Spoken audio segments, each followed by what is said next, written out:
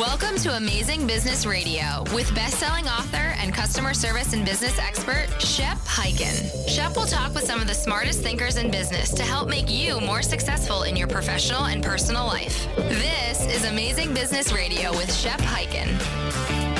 Hello, everybody. Shep Hyken here, and we are back with another amazing episode of Amazing Business Radio. And I'm very excited about today's guest because we have a best-selling author that we're going to be talking to about his newest book. And we'll get into that in just a moment. But as always, a couple of quick announcements. If you've got an amazing story you want to share or a question you want to ask, you can find me in any of the social media channels like Twitter, Facebook, Instagram, LinkedIn. You know where they are. They're everywhere. And just use the hashtag if you have a question, Ask Shep. And I'll make sure I answer the question either right there or on this show, or on my TV show, which is Be Amazing or Go Home, which can be found on Amazon Prime, Apple TV, Roku, C-Suite. And you know what? We've moved season 1 now to YouTube. So you can go to beamazing.tv and by golly, watch our episodes there. All right, time for our amazing interview. And we have a repeat offender of the show, actually a repeat guest. And that is Robert Glaser, who is the CEO of Acceleration Partners. Now, I have been subscribing to Bob, or let's call him Robert, since that's the official author name, although I know him as Bob. It's going to be hard for me. That is going to work, yeah. It's going to work, though. I've been a subscriber to Friday Forward, which is an amazing weekly, obviously every Friday, type of e-newsletter that's filled with tips and motivation. Just love it, love it, love it. And he has compiled the best of the best and has brought it out in a new book. And imagine this title, Friday Forward. So, Robert, welcome to the show, man. It's great to have you back. It's good to be back. So, I don't love to do these long introductions where I have all these accolades, but I'm going to tell you, as we record this show, which is about not even a few weeks before people will hear it, you just came out this week with another #1 book. Yeah, it was sort of an... I'm amazed. It's great. Congratulations. So first, real quick, the 30-second version, quick background on you and your company. Yeah, so Acceleration Partners, we are a marketing agency, and we help large organizations build affiliate or what's called partner marketing programs. So partnerships really core to everything that we do, and relationships are core to what we do. So we do that with some big global brands, and they have programs that have hundreds or thousands of people in there that only get paid for activities they do that drive an outcome to the brand.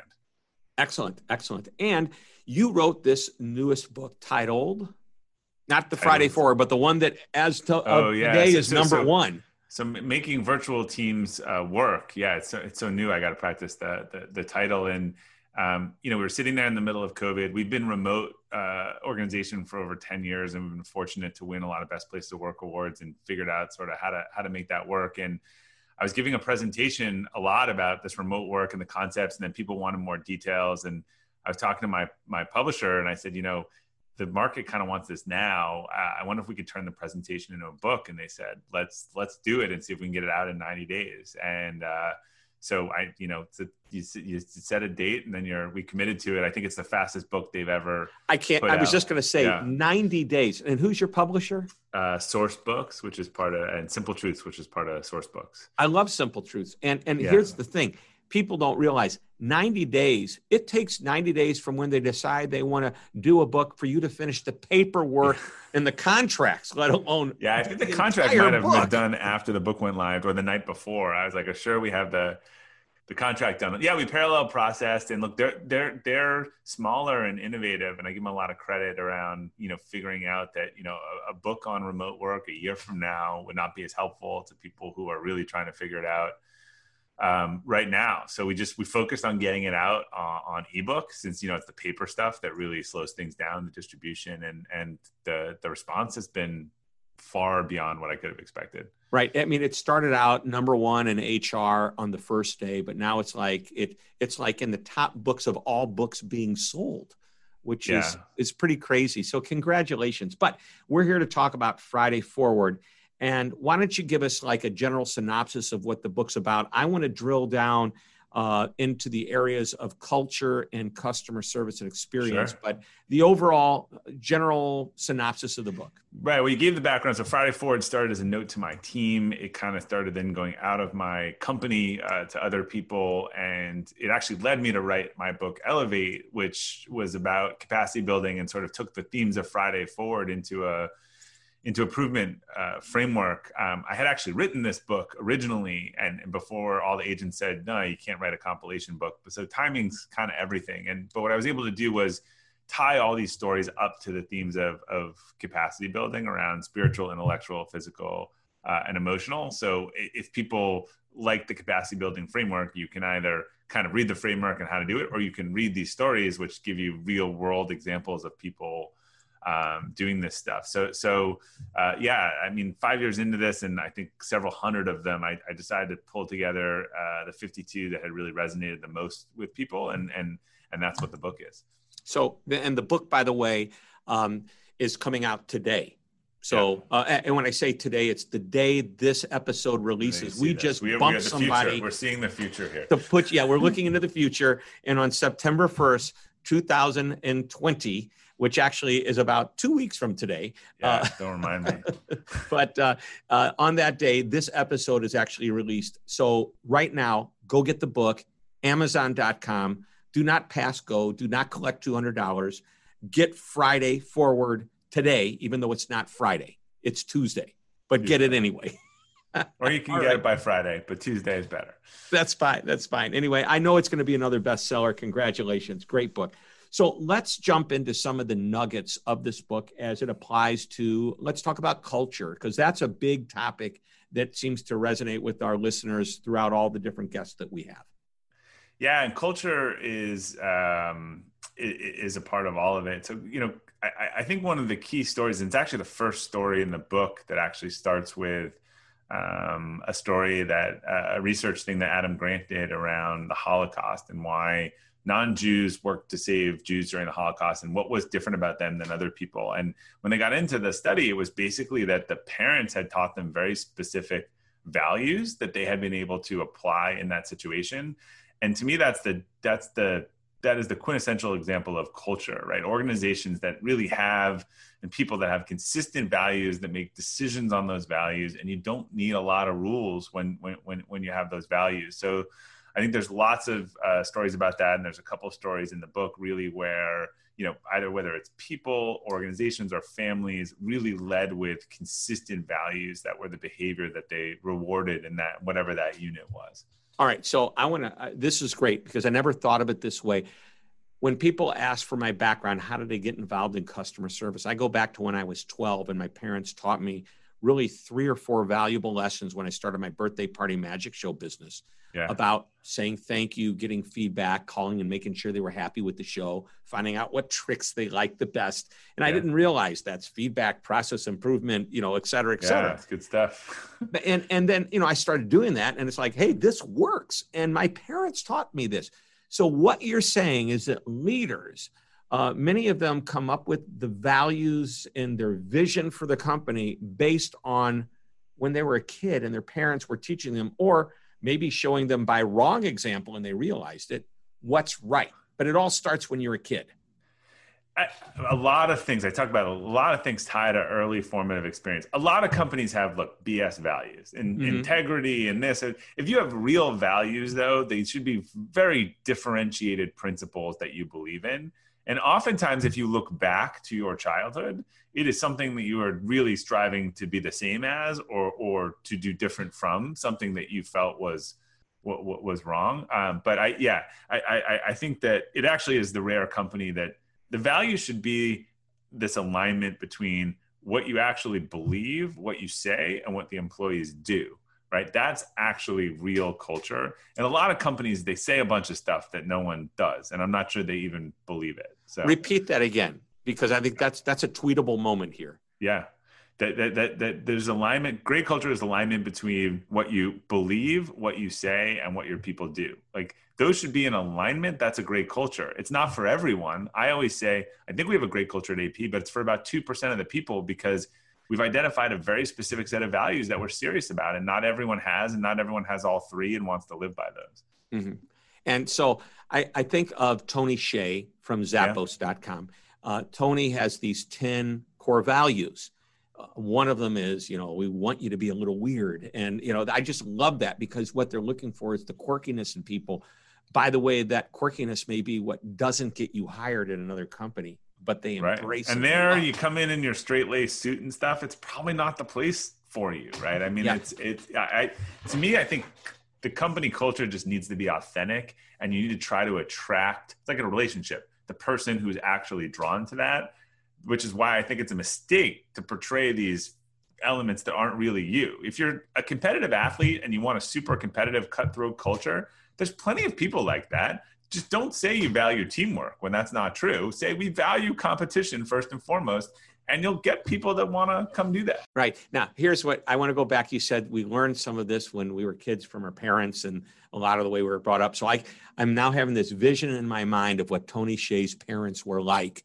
Yeah. To be able to create a guy where he incorporates weirdness into his company. But it could have been but again, like I said, I have found, I am not a psychologist, but when you get into this stuff, it gets pretty deep with people.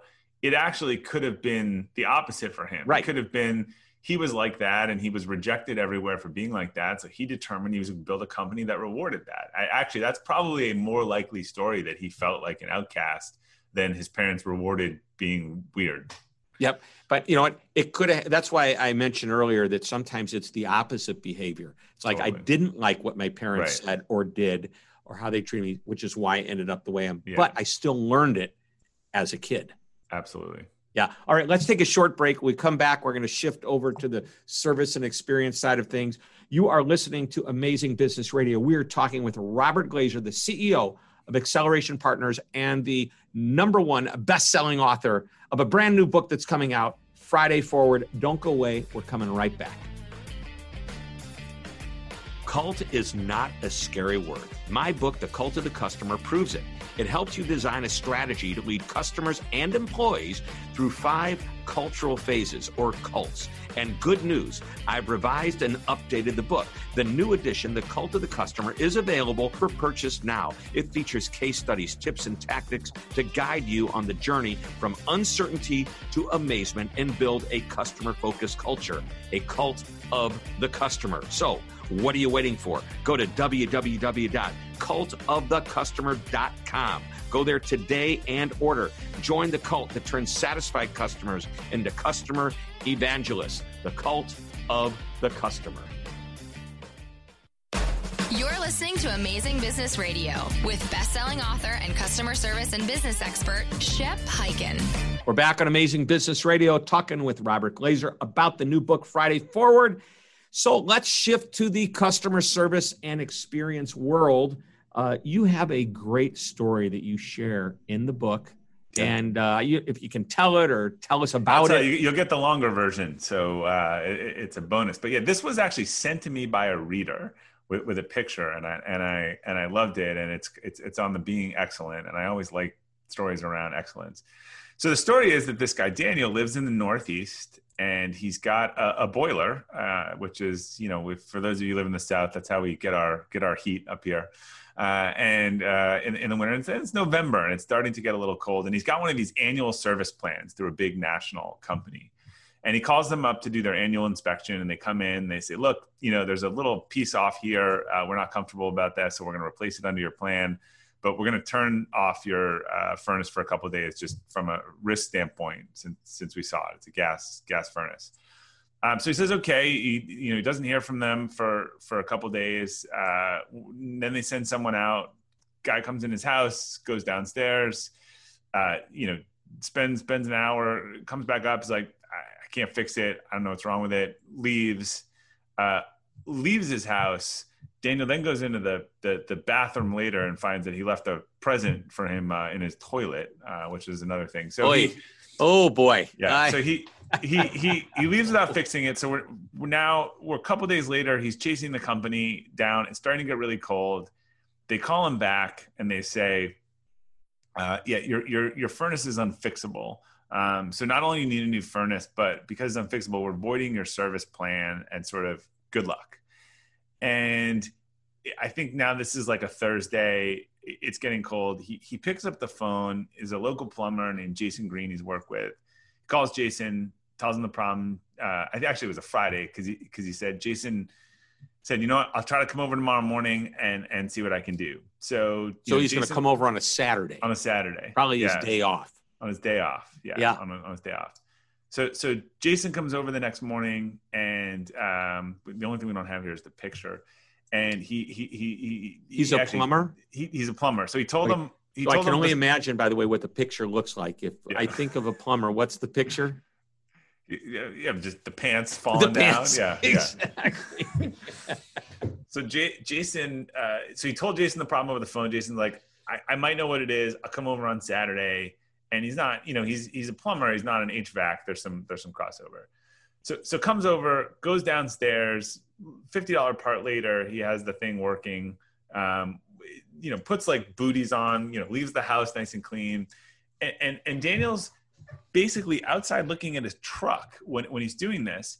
He sees the doors open, and the pictures on my website of this and the story is this meticulously organized truck with stuff filed in rows, and you could eat off it. And in the door, there is the quote from Aristotle painted on the thing that says, "We are what we repeatedly do. Excellence is excellence is an act, not a habit." And so he sent that to me saying, it is not surprising that someone who operated his business, in that fashion, who came over on a Saturday morning, got it fixed in a half hour after he was told that he was out, $10,000, solved the problem. Wow. So it amazes me that the big company, and then the way they treated this customer, their customer, it's ridiculous. How you can say, we're going to turn off your furnace in November as it starts to get cold. We'll get back to you in a few days. But don't turn it off. Leave it on. Then come back and fix it. Well, that's a great story. With a good punchline, if you will. The Aristotle line, well known. Not a lot of plumber. If you're picturing plumbers, crack, you do not find a lot of Aristotle quotes on the inside of plumbing trucks. However, if you pull his pants down a little further, it's actually tattooed on his right cheek. No, that is a visual we won't go with. So what's the lesson that we can derive from this? Yeah, I mean, this is a theme throughout it. That just the value of doing the little things well seems to add up. There's another story called World Class. I'll have the person actually in it on my launch event, one of the top VCs in the country, and it's this story. But she had this internship in the dean's office, making coffees and getting donuts, and just because of her father, so focused on excellence with her, just did that internship so well that it led to a massive break for her.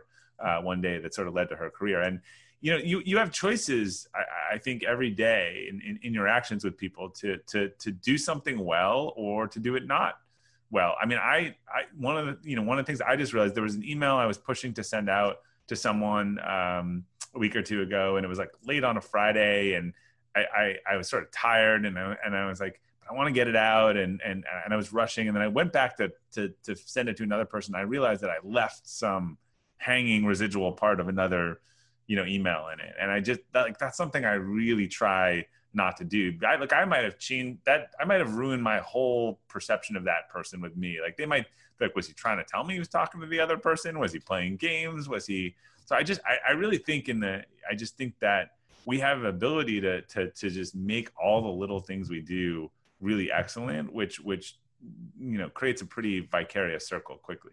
All right. So back to this email. You sent something in the email you didn't want to send. Yeah. What did you do? I just noticed that this morning, like a week and a half later. And so, all right, what I'm going to ask you, what are you going to do?